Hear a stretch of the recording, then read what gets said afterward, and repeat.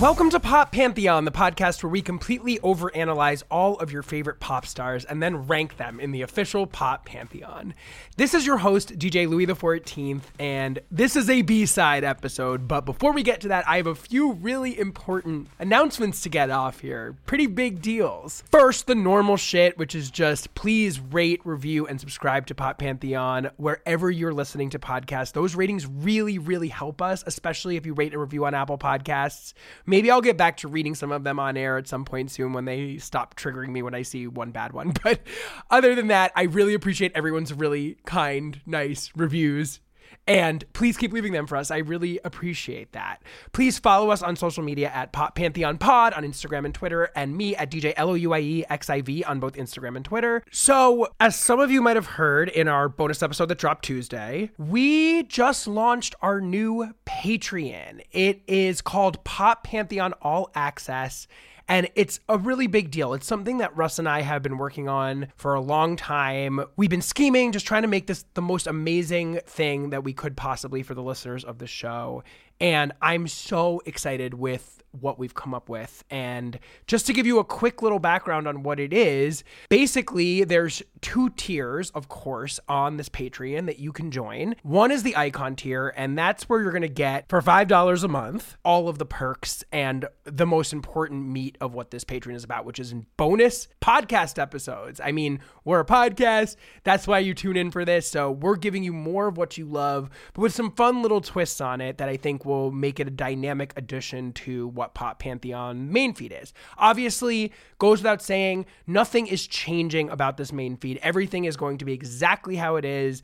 New episode for free every week. So if this is not of interest to you or you don't want to get involved in the Patreon, nothing will change at all. That is all good.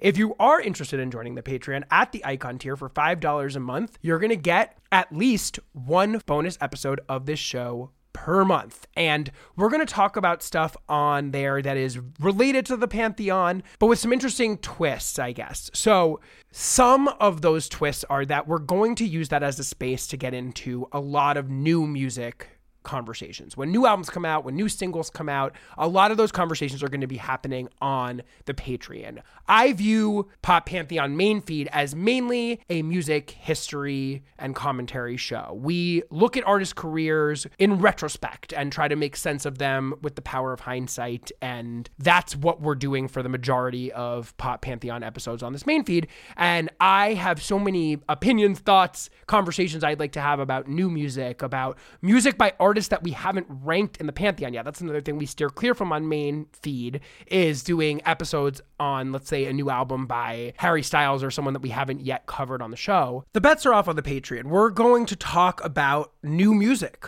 when it comes out. Even artists that we haven't ranked in the show, we're going to talk about them there. So that's going to be happening on Patreon. We're also going to be doing really fun retrospective look backs and deep dives into albums or songs or eras from specific artists that we feel merit some interesting attention or more attention than they've gotten on the show, or for artists, again, that we haven't featured yet on the show. We're going to do look backs at big albums that we all love, or a song that feels important, and spend an hour and a half or an hour talking about that song, or whatever it is. We're going to do things where we can really spread out there on our Patreon. And also, we're going to include some more personal content from me about my life, my DJ career, making the show, etc. So at least one bonus episode per month. If you sign up now, there are 3 episodes there already that represent some of the different things that you might be getting from this Patreon. We're going to be experimenting. We're going to be taking feedback from patrons about what you guys like, what you want more of, what we could be trying, etc. But these are 3 episodes that we felt like represent the different sectors of what we want to cover on the show, or some of the different sectors we want to cover on the show, to give you a taste. So right now, there's an episode up with Rolling Stone's Britney Spanos, big fave of Pop Pantheon, who was on our Destiny's Child episode. She was on our One Direction episode. She's been on our Grammys episode, about Taylor Swift's Reputation. And it's me and Britney for about an hour and 15 minutes just digging into Reputation, talking about it from all different angles, talking about why it's misunderstood, talking about why it was ill-received in its moment and why it deserves a reassessment. We talk about nearly every song on the album in some form of depth. We talk about how the narratives around Taylor Swift have changed and affected how this album was received versus her new record, which which kind of dabbles in some of the same ideas as Reputation, but seems to be coming into a public more receptive to them. Anyway, we get into lots of different angles about it. Brittany's obviously a wealth of knowledge on Taylor. She literally teaches a class on her at NYU. So it was such a fun episode, and it's up there on Patreon right now. And as a little treat / teaser / enticement, at the end of this episode, after the song plays at the end of the episode, I am going to include a short clip from the Brittany Spanos Reputation episode for you guys to just get a little bit of a taste of what's going on over there on our Patreon. So stay tuned after the episode wraps, after the song, to hear a clip from that episode. The next episode we have out now is a new music speed round of sorts with Russ and I, where Russ and I go through about 10 new releases by artists from Rihanna to Lizzo, to Sam Smith, Kim Petras, Rina Sawayama, Tuve Lu, and on and on and on. And we talk about their new music, and we talk about how we're feeling about it, what's good, what's not, what's working for us. And then we play a game that Russ came up with called Step Up, Step Down, where we go through new music events or news, and we see how it might be affecting a certain pop star's ranking in the pop pantheon. For instance, we talk about Rihanna's Super Bowl announcement and whether that could potentially affect her pop pantheon ranking. And we do that with a series of other things. So that's the second episode. And then the third episode is a intimate kind of chill conversation with my sister, who is my best friend and my partner in pop for many years. We grew up listening to music together, and she airs me out for my Justin Timberlake stand-up, which I guess I didn't sufficiently lay out in the episode about him during my teen years. I air her out for crying at a Lady Gaga concert, whatever. We just have a fun little conversation about some of our great pop memories together, and it's just a cute little thing. So those are the 3 episodes that are up there now. As I mentioned, again, there will be at least one new one every single month. So that's the main feature. The other things you're going to be getting on this Patreon are, if you sign up at the icon tier at the $5 level, is access to the Discord server. Again, as we said in the announcement, if you are already in the Discord server, you will not lose access to the Discord server, whether or not you join the Patreon. If you're in there, you are in there for good. However, if you now want to access the Discord channel and you're a new user, that's going to be something you get via Patreon. You will also be privy to early merch drops. We have a new Patreon-only Mirror Superstar pink tee, which is a very cute, if I do say so myself. That's available exclusively on Patreon. You will have access to the guest list at Gorgeous Gorgeous, my queer pop party. If you're ever in LA and you want to come to the party, it's usually a ticketed event, but for patrons, you will be able to get in touch and let me know and be guest listed for that party. And you will also have access to exclusive patron-only album listening parties, virtual listening parties, where we're going to flag certain big pop releases and gather there on Thursday night / Friday morning when the albums come out and listen to the albums together and talk about them together in the Discord channel, which I'm really looking forward to. It's going to be so fun. And finally, you're going to be able to have meaningful input on the content of Pop Pantheon. So patrons who sign up are going to be able to partake in forums and polls, and we're still figuring out exactly how this is going to work, but you are going to be able to provide input that we are going to take very seriously about who you'd like to see featured on the show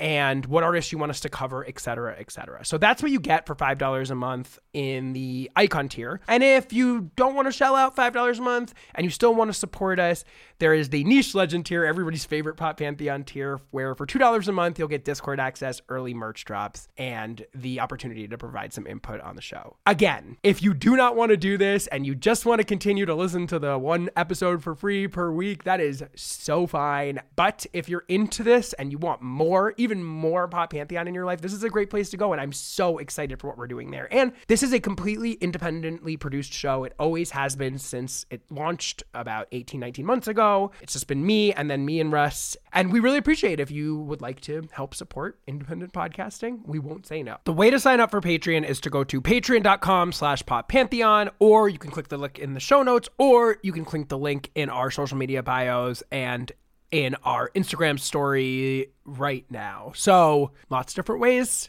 to get in there. Patreon.com/poppantheon. So that's my spiel on the Patreon. I hope you'll join, and I'll see a bunch of you over there, I'm hoping. This week's B-side is an episode I've really wanted to do for a long time, and it's about stan culture. Now, it's something we talk about colloquially on the show all the time, and of course, I think many people who listen to this podcast might refer to themselves as stans jokingly, whatever. This is about the more hardcore version of the word stanning. This culture on the internet, or should I say largely on the internet, where large groups of super fans of pop stars essentially wrap their identities fully around a pop figure in an almost kind of cult-like way. And there's a lot of positive aspects to this, which we get into. There's a lot of scary and toxic elements to this. One of the reasons I was inspired to do this is because there's been a lot of recent events where journalists or fans or just people online have been doxxed and threatened for merely sharing thoughtful opinions about pop stars. And I really feel that despite how prevalent this word has become or how much the idea of standing has infiltrated our pop culture and online culture, it still feels like something that we don't talk nearly enough about in a serious way, and it needs to be talked about in that way. And I felt like I both have a responsibility as a content producer about pop music, and also I just think I'm interested in what this is, why standing has become such a huge thing. Why do people want to wrap their identities around a pop star to the extent that they will attack other people online, to the extent that they'll shell out tons of money to buy albums numerous times in order to get chart positions for their star of choice? What's driving this? What's it like? What does it mean to stan? And no one better to talk to about that than New York Times pop music reporter Joe Coscarelli, who is just a brilliant guy. He was on our Selena Gomez episode, one of my all-time favorites, and obviously is a integral part of the New York Times podcast. So I invited Joe back on the podcast. He's also written about standing, and we just get into a wide-ranging conversation about what standing is, what's good about it, what's kind of scary and dark about it. And I'm just glad we had an opportunity to shine a light on something that I'm fascinated by and I think is a pretty critical part of pop music culture in the internet age. So without further ado, here is my conversation with Joe Coscarelli. Okay, so I am here with Joe Coscarelli. Joe, welcome back to Pop Pantheon. Thank you for having me. This is always an honor. The honor is all ours. And I just want to say before we get into this, we're not really talking about the subject of your book today, but you did just release your new book, Rap Capital, and I'm so excited to read it. So I know a lot of listeners are fans of Popcast and fans of your writing at the time, so I just wanted to make sure we got a plug in up top for Rap Capital. Everyone should check that out. I really appreciate it. And I think we need to get into, at some point in this conversation, the rap stand-up, because I think it's a different thing, but why be better? We need to remind me to talk about that at some point. I'll remind you to talk about it, and I think it's relevant even in the inception of the concept because the word stan arises from a rap song, actually. So I find that to be an interesting sort of twist in this whole story, is that the concept of standing seems to occupy most obvious space in the pop star world, but and divas specifically, but it does originate with a diva in and of himself, Eminem. I know you probably hear this every day, but I'm your biggest fan. I even got the underground shit that you did with Scam. I got a room full of your posters and your pictures, man. I like the shit you did with Ruckus too, that shit was fat. Anyways, I hope you get this, man. Hit me back, just a chat. Truly yours, your biggest fan. This is Stan. Part of the reason that I wanted to do this and wanted to do this with you is that I think there's two versions of standing that have emerged as colloquialisms. I mean, we use the word so much on the show casually, and me as a pop fan and as a person who operates and exists in like the gay community, the word stan gets thrown around a lot as like a casual colloquialism for being a fan of an artist. But I think what we're more here to talk about today is more like the real meaning of the word, the sort of culture of standing that exists when people really devote their lives and form their identities around a musician and specifically a pop star, but also obviously a rappers, et cetera, et cetera.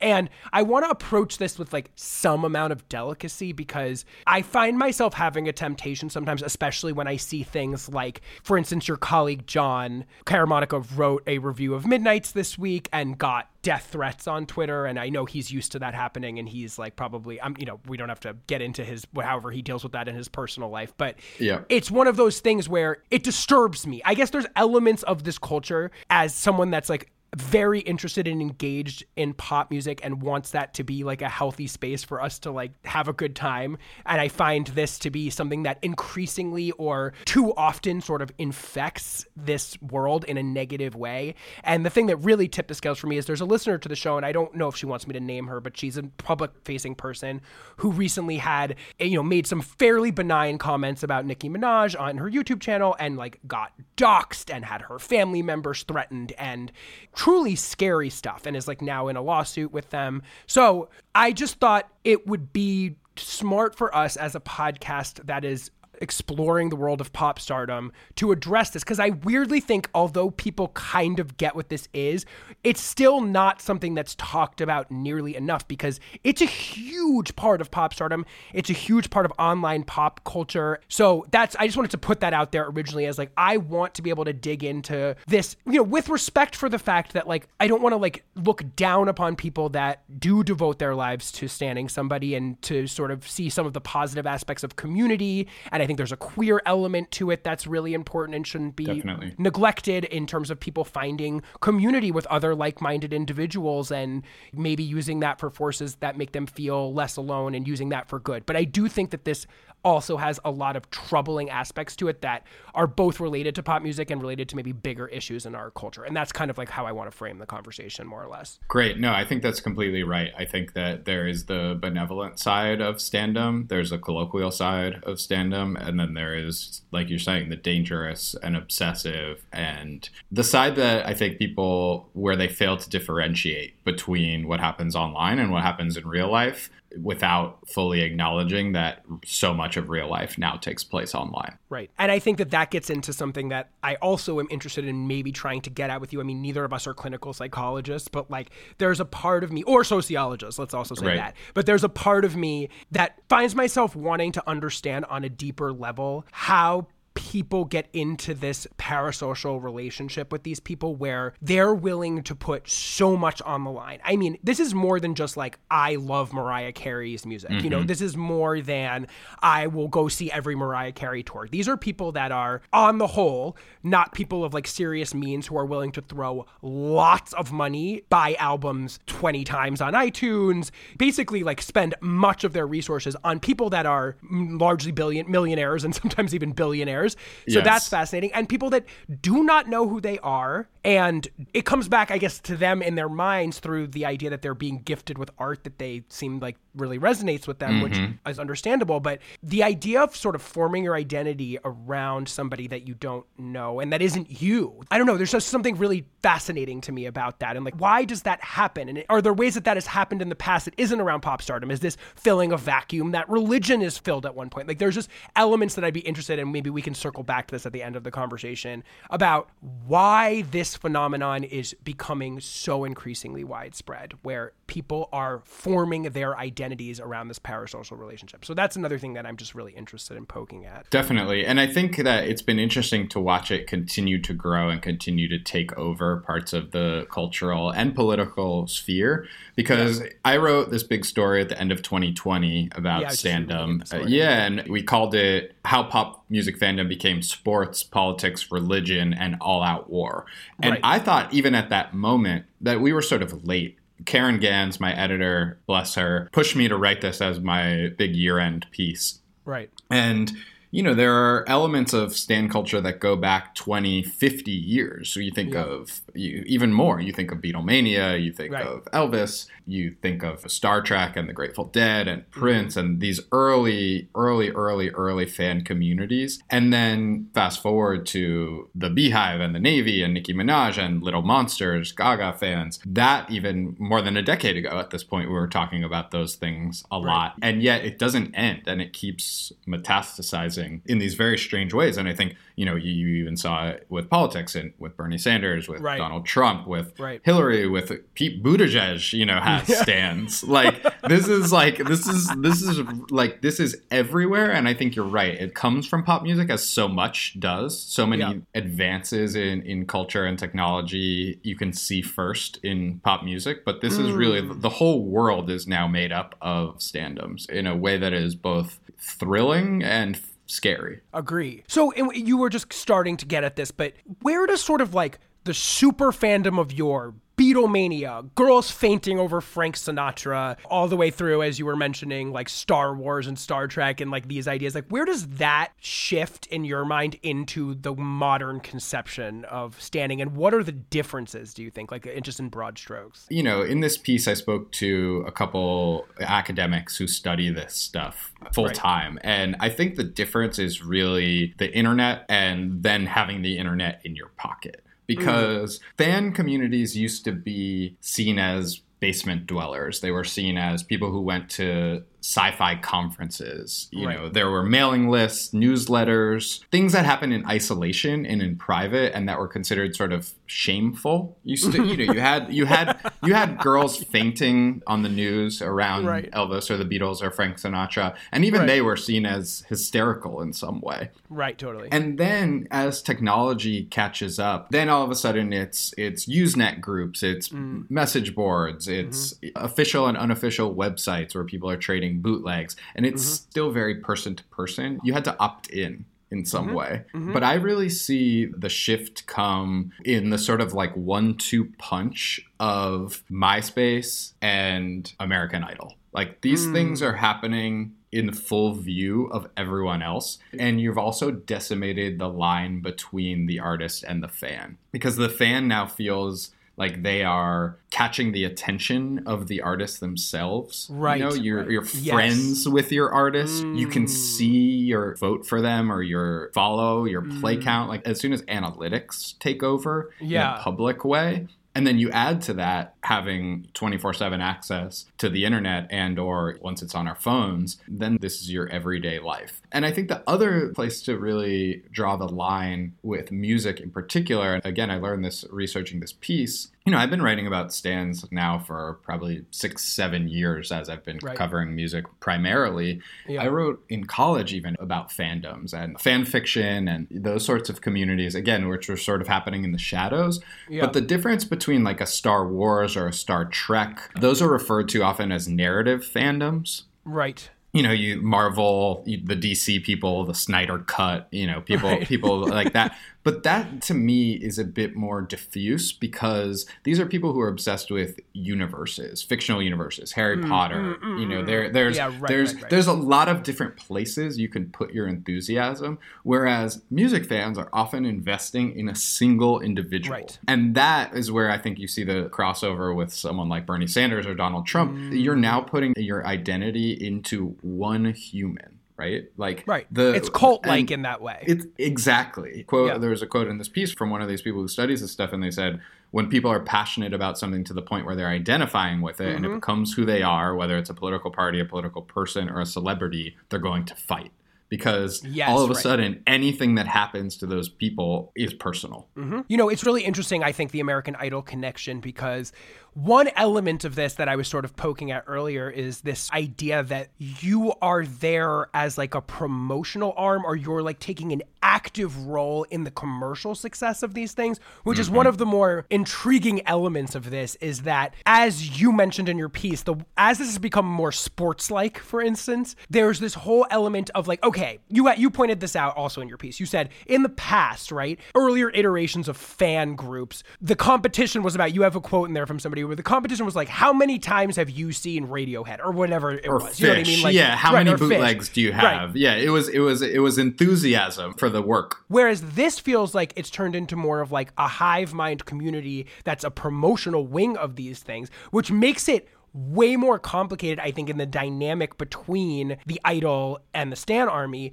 because at this point, they're actually being utilized in ways that like both the Army itself is probably like coming up with on their own, and probably I'd imagine that the record labels and the stars themselves are probably strategizing on ways to utilize these groups to like juice their numbers, to sell tours out. It's not just about like, I love Taylor Swift's music and it like resonates so deeply with me. It's like, it is important to me for some reason for Taylor Swift to sell 1.5 million records this week. And like, that is so important to me that I'm willing to put hundreds of dollars of my money into that when this woman is sitting on, you know, $500 million. Like, I just find that to be a really differentiating factor between like how fan communities operated when like, they're just like, I think Rock Hudson is hot and I want his autograph, to like this, you know what I mean? It's so different. Yeah, I trace that back. So the American Idol connection is something that Karen Gans put in my head. She was my editor again. She was a big Idol person, and that's her theory. My personal theory is that I think the first real generation of online stans, we came up at the peak at the CD boom and also the teen pop boom. And I think when you think back to that moment, I was probably 10 years old when NSYNC and Backstreet Boys were happening, but there was a real one or the other. It was you were a Backstreet Boys person or you were an NSYNC person. You were a Britney person or you were a Christina person. God forbid you were a Mandy Moore or Jessica or a Jessica person. Or a Willa person. Or a 98 Degrees person. I remember those face-offs. That's when I learned what record sales were, which was who's going to sell 1 million copies this week. And then even after that, when you think of something like the 50 Cent Kanye West face-off, I think that is a really pivotal moment where it became artists and labels realized that they could exploit this competition among fans and make you feel like you were winning if they were winning, in the similar way to sports. I'm a Yankees fan. I don't get anything out of the Yankees winning, but since I was a kid, I've invested myself personally in this idea that if they win, I win. You think of people saying we about their sports teams. And then I think this is a really human impulse. But that's more explicitly a game. You know, that's the thing that's so different about this. Like, this is art. It's different. Like, you know what I mean? And I get pop music is also commerce, so like maybe that's a game on some level. But the Yankees game is a game. Someone wins, someone loses. Like, we didn't used to think about pop music necessarily on those terms. But I think the subjectivity of art lends itself to this shift because you can say Beyonce is better than Ariana Grande, and I can say, no, Ariana is better than Beyonce, and there's no deciding factor. But when I can say your fave flopped, that's definite, like that because there is so little to grasp onto in art in terms of what's better, what's subjective. It's subjective. The numbers are the thing. And as the world has become more analytics and gamified, and Spotify plays, YouTube views, think about YouTube as always shown you right there, MySpace, how many friends you have, you know, how many plays you have, who's in your top 5, who's in your top 8. You know, and this is about the attention economy. This is Zuckerberg's curse. This is, I'm going to show you how many people love you, so you're just constantly fighting to get more. And I think as these things have been shoved in our face, we've seen kids, people our age, you know, 30s, 40s, older millennials, young Gen X people learn that. But then beneath us, the young millennials, the Gen Z and beyond, like this is all they know. And so it's a constant fight. It's war. I think the other part of that that's really elemental to stand-up is the idea that your person needs defending. Like there's this feeling of everybody as the underdog. Like that's something I notice a lot, which is like obviously so funny when you're thinking about someone like Taylor Swift or you're thinking about someone like Nicki Minaj, someone who has been so incredibly successful on a level that like most people can't even fathom the level of success this person has. But there's this idea that I think maybe the inflection point for, or maybe not the inflection point, but maybe the first big expression of this was Chris Crocker's Leave Britney Alone video. Feels like a really important turning point where like there was this idea that this person is under siege and it is my responsibility as somebody that like loves and identifies with her as an artist to like defend her honor. And I feel like that feels like a huge part of how these communities form. And how fucking dare anyone out there make fun of Britney after all she's been through? She lost her aunt. She went through a divorce. She had 2 fucking kids. Her husband turned out to be a user, a cheater, and now she's going through a custody battle. All you people care about is readers and making money off of her. She's a human! What you don't realize is that Britney's making you all this money, and all you do is write a bunch of crap about her. She hasn't performed on stage in years. Her song is called Give Me More for a reason, because all you people want is more, more, more, more, more! Leave her alone! You're lucky she even performed for you bastards! Leave Britney alone! The way that people are attacking John, for instance, for his Midnight's review, is this feeling that, like, he's got a vendetta against Taylor, and... Which is absurd. It's absurd, but I'm saying it's like they need to defend Taylor. Like, Taylor is in need of their defense, which is a fascinating concept. As I mentioned, if you pull back, you're dealing with some of the most privileged and resourced human beings on the planet Earth who really do not need the defense of a 16-year-old person on Twitter, and yet not only privileged, but also successful. Like, most people like this. Like, you know, but I think that that's another current in culture that we've seen really go haywire. Currents can't go haywire. It's a bad metaphor, but like things go fucking nuts, which is grievance culture. And because as you're describing all of this, I'm thinking about Donald Trump, and I'm thinking about Fox News, and people realize that if you make an audience feel like they and the people that they love and identify with are constantly under threat by somebody who wants to undermine or end their way of life, then they're going to be ready to take up arms. And artists exploit this grievance culture. The labels do it. The fans do it to each other. But when you think of somebody like Taylor Swift, who is not an underdog in any sense, but also loves to posit herself as one, just as like a performance technique. As many pop stars do. If you see the fans sort of play on that, they have to identify an enemy. We ran a piece this week in the Times about Metacritic and how important this has become to them. Again, because it's a objective, they consider it an objective measure, even though somebody at Metacritic is deciding what the number I know, I was noticing in John's reply, sorry, I don't mean to keep bringing him up in absentia, but like they kept going like 50%. I was like, he didn't give that 50%. He didn't give it a 50. Somebody else made that number up. I did this rant on our Taylor Swift podcast, which, you know, will probably be out by the time this episode is. If anything, the people who are actually hurting Taylor Swift's artistic legacy are the people who are knee-jerk saying this is a classic, having listened to it once or twice.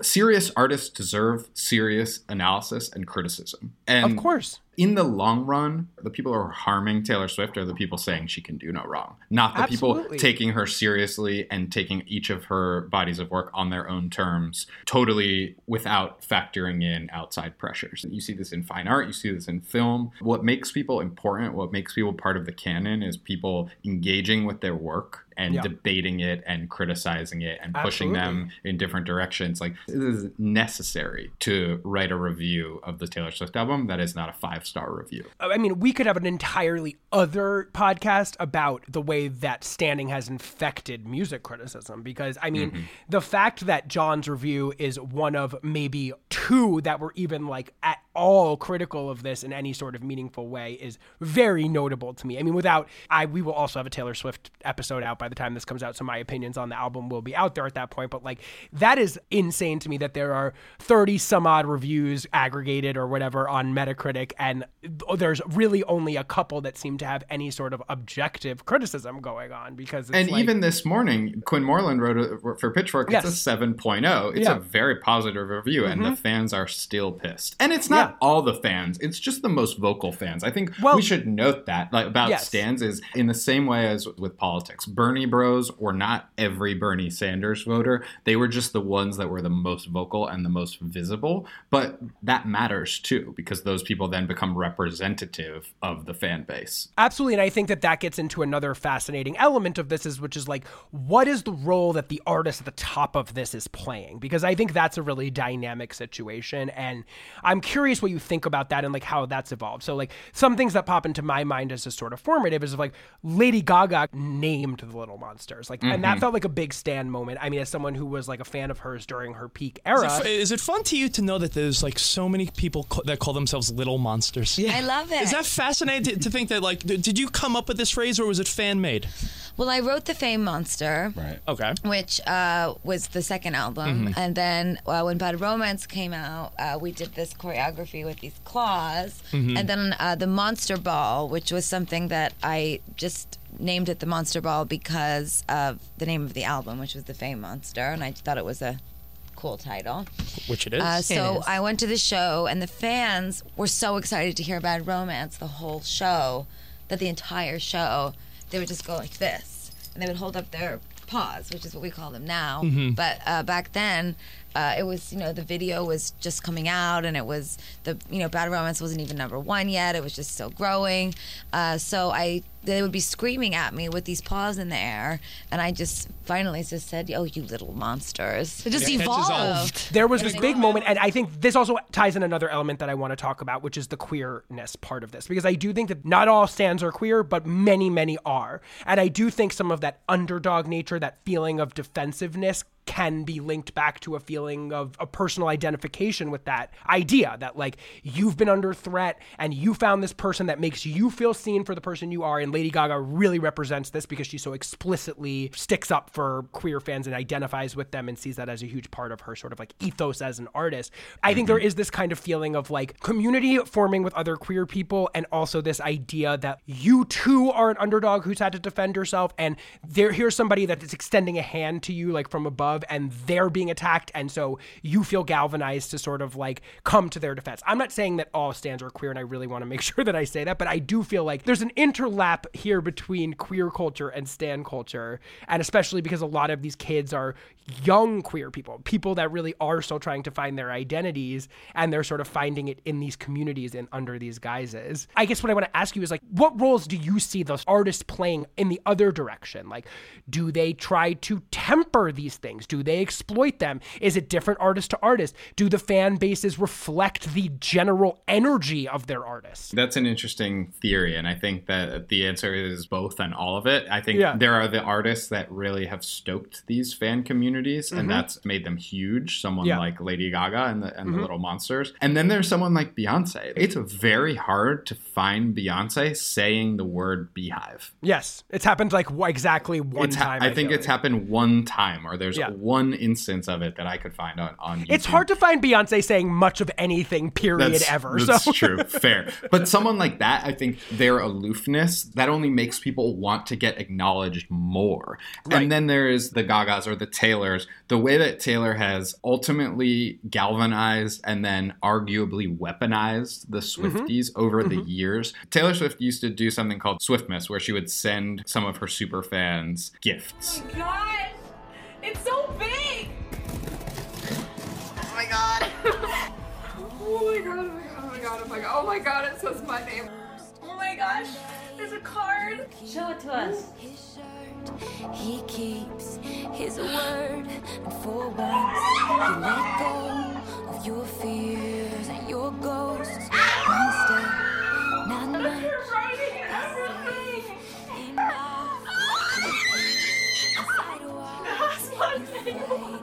Yeah. She started doing something called the Secret Sessions, where she would pluck people from Twitter or especially Tumblr, which is where a lot of the Swifties have congregated over the years. And she would invite them to her home to hear the album early. This is really amazing grassroots marketing. Yeah. But it also has this, arguably this exploitative quality to it, where she's saying, buy more of my stuff. And then there's someone like Nicki Minaj, right? That's the elephant in the room that we I feel like we're scared to say it. The Barbs are the Barbs are the scariest, some of the most notorious fans. You see her riling them up. You see her responding to them, favoriting their tweets, deleting the tweet, unfaving. She really knows how to whip them into a frenzy. And for someone who is so interested in beefing. Yes. And is Trumpian in her grievance politics. I mean, she reminds me of Trump in so many ways, in terms of the way that she is constantly framing herself as everybody's against her. It's never her. It's always something that's being done to her in every single instance all the time, on record and off. And the way the fans relate to that and take part in it, she can mobilize them instantly. You talk about what responsibility these artists have. There's always this question of, should the artist jump in, right? When a critic is getting doxxed. Yes. Or a fan is being harassed. Yes. Think of, Lizzo and the Uber Eats driver or whatever it was. Absolutely. And then also Ilana herself going after Ann Powers is another one that I was thinking of recently. Among others. And you almost never see the artist say, hey guys, take a break. Like, don't Which is do fascinating from all of these pop divas who preach like love and kindness. I mean, it's like the literal cliche of modern pop stardom is like, hey, we're like an open-hearted community. I mean, that's the Gaga ethos. And I think she's better than others at trying to keep the vibes positive, but whatever. Anyway, I think much more often than you see them calling off the dogs, they're sicking the dogs. Yes. And game recognized game. Like, when it works, it really works. Taylor writing the open letter to Scooter about the Masters and basically telling her fans, like, go tell this private equity company, like, go tell an investment bank how you feel about this is essentially what she said, which is like the mobilization there, the grassroots whipping of votes. Like, it's just like, it's really impressive and insane. Okay, but attacking a private equity firm and the most powerful music manager in the industry is different than going after like someone with 15 Twitter followers or even going after a journalist. Like,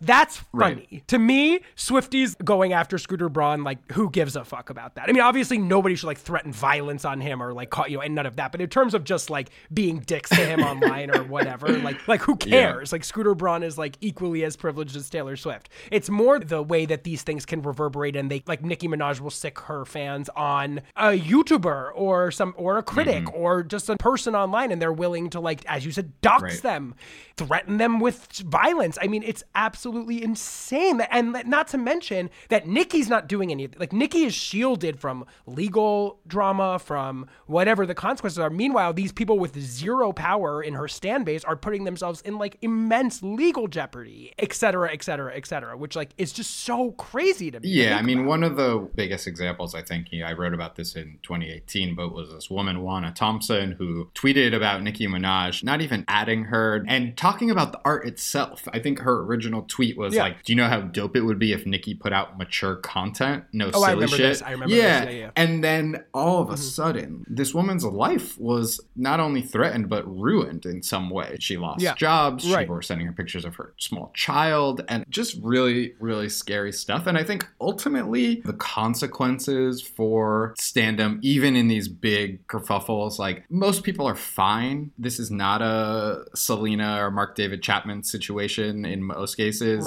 We haven't seen a journalist, I don't think. Like, it's a lot of bluster and it's not a lot so of much action. It's a lot of bluster, but it sucks and it ruins people's lives. It's scary. And it takes up a lot of energy and time to confront these things. I do want to talk about the flip side, which is a community and the love that comes out of stand-up. Like, let's do that. And to get back to your point about queerness, like, I can't speak to that personally, and I'm more interested in your view on that. But I've interviewed artists, especially. Think of someone like Lil Nas X, who came up as a Barb, as a Nicki Minaj stan, and whatever power and creativity he found in that world that he has now been able to give back 100-fold. You know, whether or not you like Lil Nas X, beside the point, but I think inarguable that he learned some of his best tricks, his marketing, his sense of humor, his ability to foster community, I assume, from that. And then someone like Ethel Cain, who I wrote about this year, you know, this young woman, Hayden, grew up homeschooled in the Deep South in a religious family as a trans woman, having a really hard time, not allowed to listen to secular music, not really allowed online. And when she found Florence and the Machine from the soundtrack from the Kristen Stewart Snow White movie, like, she felt like a portal had been opened into some alternate universe where she could be herself and be an artist. And it changed the course of her life to be able to make friends in the Florence Welch stan community. And that has led to art. Here's a question. With Ethel Cain and with Lil Nas X, that led them to becoming their own person who's making art and putting it in the world. That's valuable, of course. And that's existed for a long time. Yes. There's so many times. Inspiration. I mean, I know what this is like. I'm huge fans of so many people that inspire me all the time. I look up to them. I'm a fan of theirs, and then it makes me go like, how can I get a little of what they're doing? That's amazing. I think where this gets a little dissonant is like, for every Ethel Cain, there's a million other people where it doesn't get to that place, and it's literally just, I log into my computer in the morning and I stan Nicki Minaj, and like, that's the extent of it. The friendship element, I want to say that's mutuals. Good. Like, they call them mutuals. Absolutely. And like, we have a Discord channel, and it is like, my favorite thing is that all these people that are obsessed with this, and they're not stanny. I mean, they're big fans and they love talking about it, but they find each other and they talk all day, and like, that is the best shit ever. Yeah, like, community. It's real community. It's amazing. Real community. That's great. But that's somehow like different to me than the banding together to either like become promo wings for an artist or banding together to become online terrorists for an artist. Like those feel like separate ideas to me in a way. Yeah, but I think they overlap. And I think just to come back to the point about promotion, you think of a group like ARMY, like BTS. Right. And I wrote about this in this piece, and a lot of people have written about this over the years. They literally put out guides of how to best stream songs. And this is another part where I have to tip my cap. Because they know how Spotify works. They know how deep into a song you have to listen. They know when it'll get flagged as bot activity. They really figure this stuff out. They know what counts on the charts, whether it's buying a song on iTunes, which is a quick way to juice stats, or Chris Brown's fans are really into this, circulating streaming guides for how to best game Billboard and Spotify. Like, I see this with most major releases. Like, they're fucking organized and they are like organized. Know how this shit works. And I wish let's figure out how to harness this stuff for good. Like, I don't know what the like when BTS doxed Donald Trump or whatever. Yeah, like, not doxed him, but like did something. Pretended like they were going to fill the rally, and then it ended up being empty. I think that's like a semi-apocryphal story. Like, I don't know how much they really had to do with that rally being empty, but they raised money. But then there's the flip side where they're preaching positivity, they're preaching progressive values, and then if you so much as write a snide aside in a blog post, they'll be in your mentions for 6 months. So I don't know what to do with any of this, but I do think that it is everywhere. It is viewed so far beyond pop standom. It's all of American and international online culture. The people who have stan armies, official and not. I mean, Donald Trump Jr. has a stan army. People who are public figures who aren't even doing anything. Right. It's scary. It's scary, but it is real. And I don't think you can put the toothpaste back in the tube on some of this stuff. One thing I'd be interested to hear you talk about is the idea of like, so this has become such a huge part of pop stardom, right? With standing and having a stan army, it's like, it's hand in hand at this point with having a pop career, kind of big or small, because there's certainly stan armies out there for Kim Petras and Charlie XCX. And, I love it. I love sad stan armies. Like they're more fun. Yes. Because those girlies are underdogs. So like in a way, like it kind of adds up more. And there's like some self-deprecation. Taylor Swift. Yeah, there's some self-deprecation where they know, they know, like we are not charting, but we're gonna try like hell.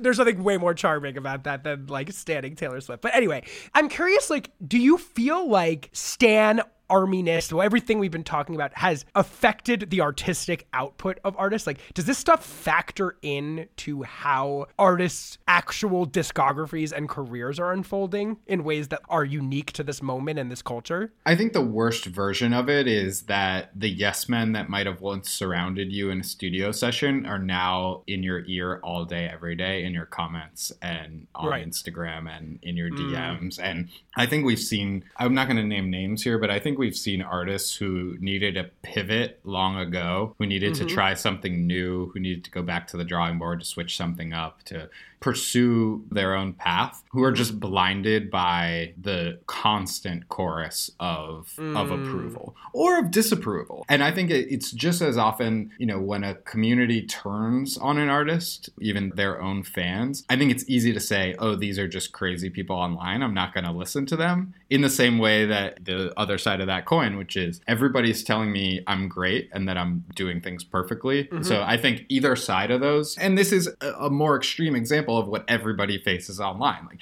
if you're going to get validation from the people who are telling you you're great, then you also have to take seriously when they're telling you that you're a flop. So it's really intense, but I think that there's no way for artists who spend time online, which at this point is part of the job. And I think 99% of artists are, even when they say they're not, they're checking the comments. Yeah, they're all doing that. By the way, never believe anybody that says they're not doing that. And I think there's no way that it's not touching and affecting the product, the output, because it warps your brain. I mean, fame is a disease. 100%. And I don't wish it upon anyone. So I want to come back to something you brought up at the beginning, which is that you feel like there is this element going on. I mean, hard to separate rap culture from pop culture at this point? I mean, obviously all of these rappers are pop stars for all intents and purposes at this moment in time. But how do you see this sort of manifesting itself in hip hop culture in ways that are similar or dissimilar to the way it goes on in pop culture? There's a lot of the competition aspect and some really amazing examples. I mentioned "Why Be Better," which is the catchphrase used by NBA YoungBoy fans. And NBA YoungBoy has one of the most fascinating careers in popular music and culture at the moment. He's a complete outsider. He puts out whatever music he wants, basically whenever he wants, with no concession to mainstream ideas about length or rollout or marketing. And he's one of the most popular artists in the world. He outstreams insert a pop star that you think is really famous with 0 radio play, 0 television appearances. Right. You know, he has a major label, but they don't back him. But it's all fan enthusiasm. It's, you know, there's snippet culture with rappers, trading of bootlegs in a Fish and Grateful Dead way, you know, songs by YoungBoy, by Chief Keef, by Playboi Carti. So like the fan enthusiasm, I think, is incredible. On the flip side, and where rap differs from pop music, is that there are real lives on the line in some of these scenarios. Right. You're talking about street rappers with professed gang affiliations. And now you see stan armies rooting for shootings. There are dark corners of Reddit and Instagram that are dedicated to treating gangs like sports teams, and go into the comments of someone like a Lil Durk who has lost people extremely close to him. And you have fans saying, slide for Vaughn, which means go shoot somebody who shot somebody you love. And that is like, that I can't think of anything more dystopian than that. That's terrifying. You know, in a way, though, I kind of, as you're talking, feel like rap culture is, as usual, on the ball with certain things that have then moved into pop culture. Because I remember, you know, I grew up, you know, in the 90s during the kind of the golden era, quote unquote, of New York hip hop, like in New York, whatever. And there was always more of that sportsmanship, gamesmanship.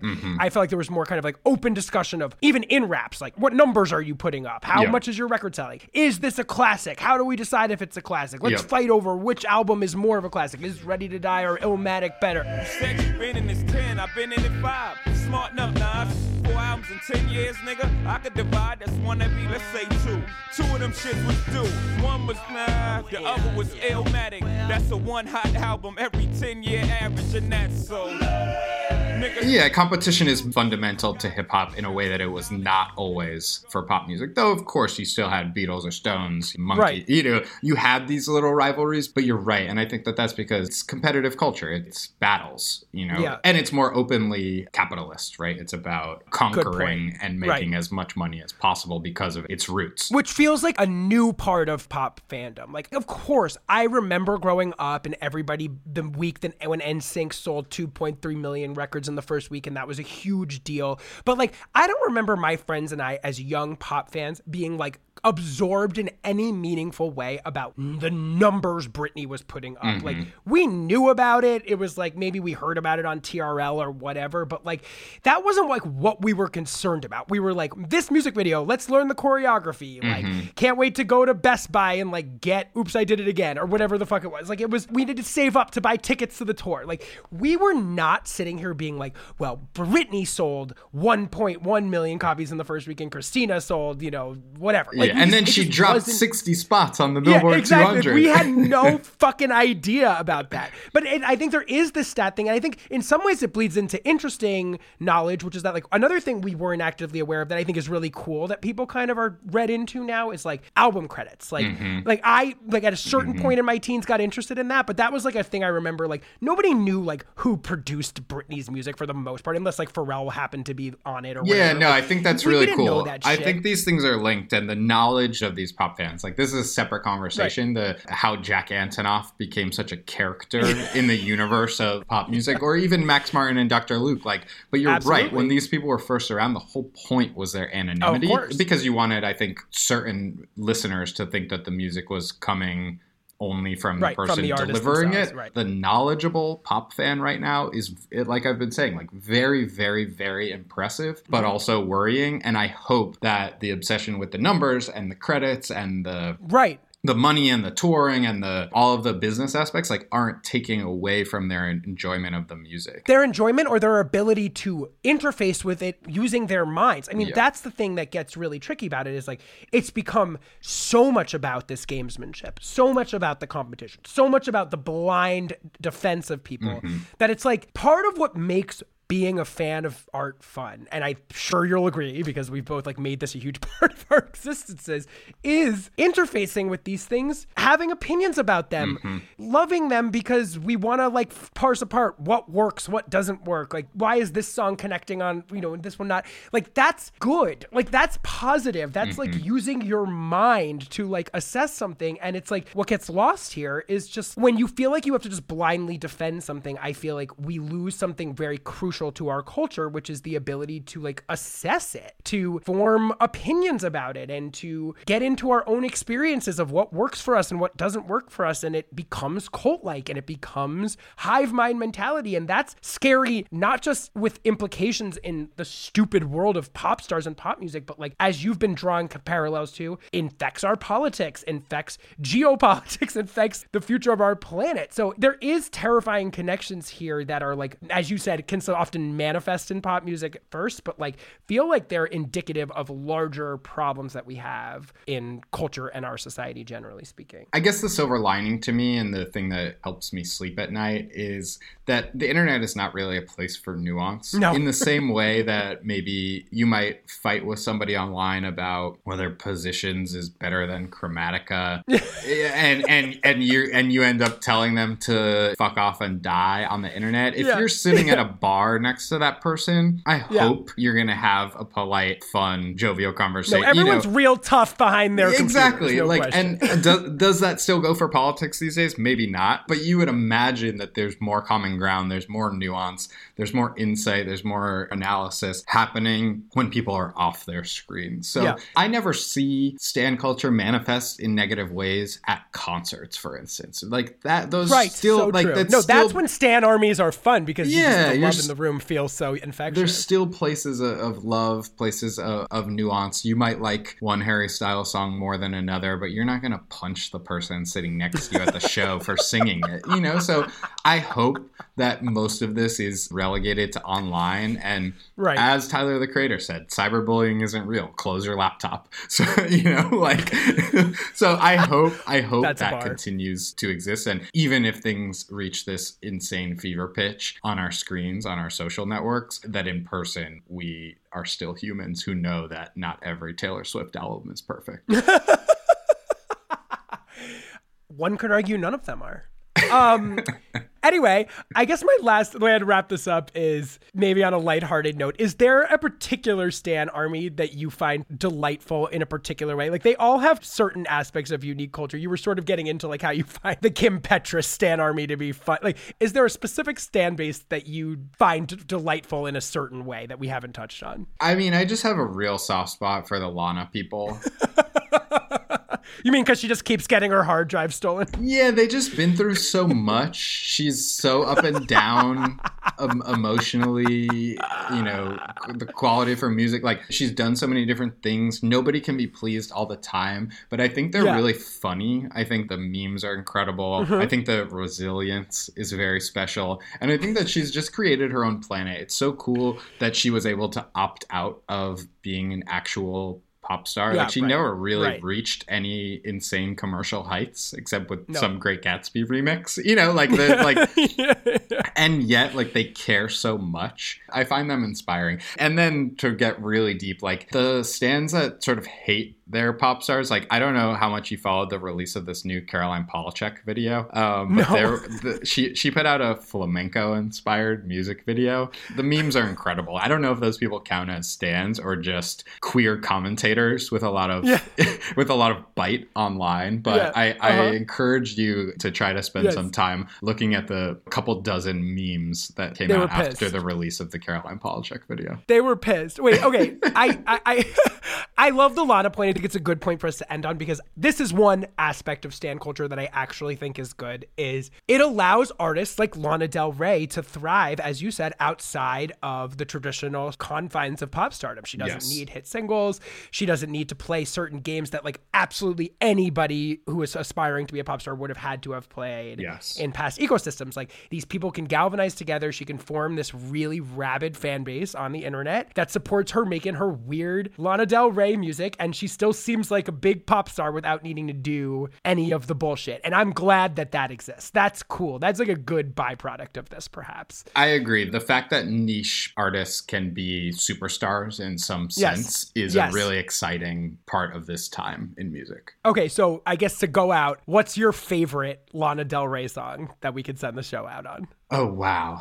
My favorite Lana Del Rey song. I'm not going to say it's my favorite, but because of Snow on the Beach, I've been thinking a lot about the Lana song High by the Beach, which, you know, I don't know if this is a cocaine versus marijuana reference that Taylor and Lana are playing with, but I miss this Lana sometimes. I'm happy with folk Lana, but I miss this Lana sometimes. Yeah, this is like semi-trap Lana, I guess. Yes, exactly. All right, so let's go out on High by the Beach by Lana Del Rey.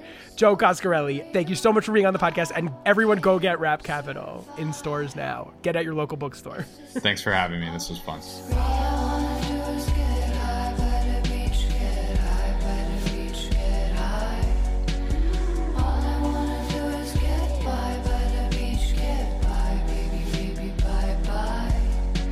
All right, so as promised, here is a little snippet of our Patreon bonus episode about Taylor Swift's reputation with Rolling Stone's Brittany Spanos. I was just genuinely shocked at like how different it was, because this is like genuinely the first time we have ever gotten love songs across an entire album from Taylor. Like, this is like the very first time in her career that she writes love songs that are not about fantasies or about other people's love. On 1989, the one love song on there was about Lena and Jack. Right. R.I.P. Right. And every other album, she wrote a love song about Ethel and Robert Kennedy. She wrote a song about like having a crush on the guy from Owl City, having a crush on Corey Monteith. Like, she was like writing songs that were about crushes, that were about fantasies. But she had never written a love song that had the same emotional weight as like her breakup songs, or the same level of detail, the same level of care and like kind of emotional tension to her love songs the way she'd ever written her breakup songs. And that is the part that blew me away on this album, is because for the very first time we were getting the inverse of 1989. We're getting the happiest lyrics of Taylor's entire career on like love and relationship and this companionship, and the darkest sounding album that she's ever released. And like, that is the funniest part about it, because it's such the inverse or whatever of 1989, where it's like, you know, that's like one of her brightest sounding albums, and then we have these like really slightly sexier for Taylor type of lyrics. Well, so I mean, I was thinking that like Delicate, which is obviously like I think one of the most universally adored songs on this album, which is like I kind of now think back on as like, as I mentioned earlier, like as a little bit of a trop housey kind of song, a little bit like it's sounds in that vein, which was like a huge trend of that particular moment. But that's one of the only times Taylor has sounded convincingly sort of sexy in a, you know, that's not usually Taylor's strong suit. Like, you know, style is sexy. There's a few times where dress, obviously, on this record is another moment where she sort of like leans into sex and leads with her sort of sexiness. Yeah. But Delicate is one of the few times where you kind of get like that intimate feeling of like, oh, this is the first night that she's gonna like fuck this guy.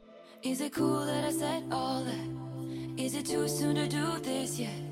Cause I know that it's delicate.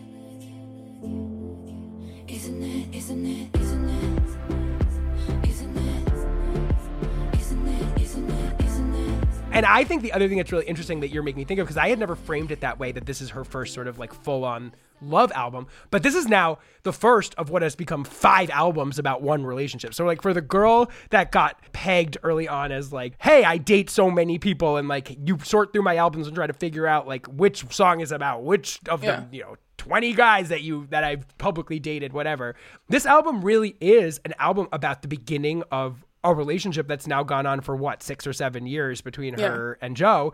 And like, that is the meat of this album. Like that is the meat of this album. And I think what you're saying about the dissonance between the sort of darker toned production aesthetics and the brighter lyrics, is that kind of like feeds what I think, as I mentioned earlier, is sort of the thesis of this album, which is that this love, this new love, protected her from sort of like the darkness that was enveloping her from the outside. So like in a way, the production choices represent to me the feelings of the world and judgment of other people sort of encroaching upon her, and the sort of, as you said, sort of the sweetness of the lyrics represent the sort of little candle in the darkness that I guess this relationship was for her in this time where she clearly felt under siege by the world, if that makes sense. My reputation's never been worse. You must love me for me. Like that is the thesis of this album. Yeah. That is the thesis statement of this album. They sing for the best. My reputation's never been worse, so you must like me for me. You know, it's kind of funny with Midnights too. Like, it seems like it's something that has continued to be like a sort of obsession with like how she talks about their relationship is like, you know, Lover. Yeah, like when she says, I've been under scrutiny, you handle it beautifully as a reputation lyric. And like Lover, so much of Lover is about the same thing. Like Cruel Summer is like her detailing this 2016 summer of them getting this relationship off the ground at a point where she's like has to kind of live in secret, and it's like one of the darkest moments in her life. It's like a topic that comes up across all of these albums when she talks about love and about Joe and about like their relationship. Is so much about the fact that they were able to grow and create this while she's not well received or liked. She's like the most unpopular she had been in public opinion at that point. And like this guy is like, well, you know, like I'm fine with that. Like, yeah, right. And I'm reminded as you talk about that a really touching scene in the Netflix documentary Miss Americana, where she basically is like kind of in like a dimly lit room in her home, and the camera's on her and it's clearly being filmed by Joe, and she's singing him Call It What You Want, which is one of my favorite beautiful Taylor kind of love songs. My castle crumbled overnight. My castle crumbled overnight. I brought a knife to a gunfight. They took the crown, but it's alright. All the liars are calling me one. Nobody's heard from me for months. I'm doing better than I ever was. So much the animating emotional force of this album for me. And I think that she renders it in so many interesting ways. Like, I love so many of the motifs that she adopts on this album. Like, first of all, some of my favorite things that happen on here are like, there's a true sense of experimentation that sometimes I feel like, I guess Folklore and Evermore have this on some level because that felt like a journey outside of like what we had known her to be to that point. But like this album is very adventurous in terms of how it presents Taylor on record. Like Don't Blame Me, for instance, is something that's always stuck with me because it's like a gospel song. It's like Taylor doing gospel aesthetics, but like laced with dubstep undertones. Don't blame me, love made me crazy. If it doesn't, you ain't doing it right. Lord, save me, my drug is my baby. I'll be using for the rest of my life. I really think it's so funny because you could sort of think of that song, Don't Blame Me, the title, as like sort of fitting into the anti-Kanye, sort of anti-public narrative song. But that song perfectly encapsulates the bait and switch of Reputation, which is I did something bad too. Right, exactly, which are ultimately about how in love she is with this guy. Like that's really what that song is about. It's not about anything to do with her public narrative or her reputation per se. They're ultimately about how fucking horny and in love she is with Joe Alwyn. And that's just such a funny thing. Like this album does a really effective bait and switch in that way. If you want more of this episode and episodes like it, join our Patreon. The link for that is in the show notes, and it's in our bios and on our stories on social media at Pop Pantheon Pod. You can also go directly to patreon.com/Pop Pantheon.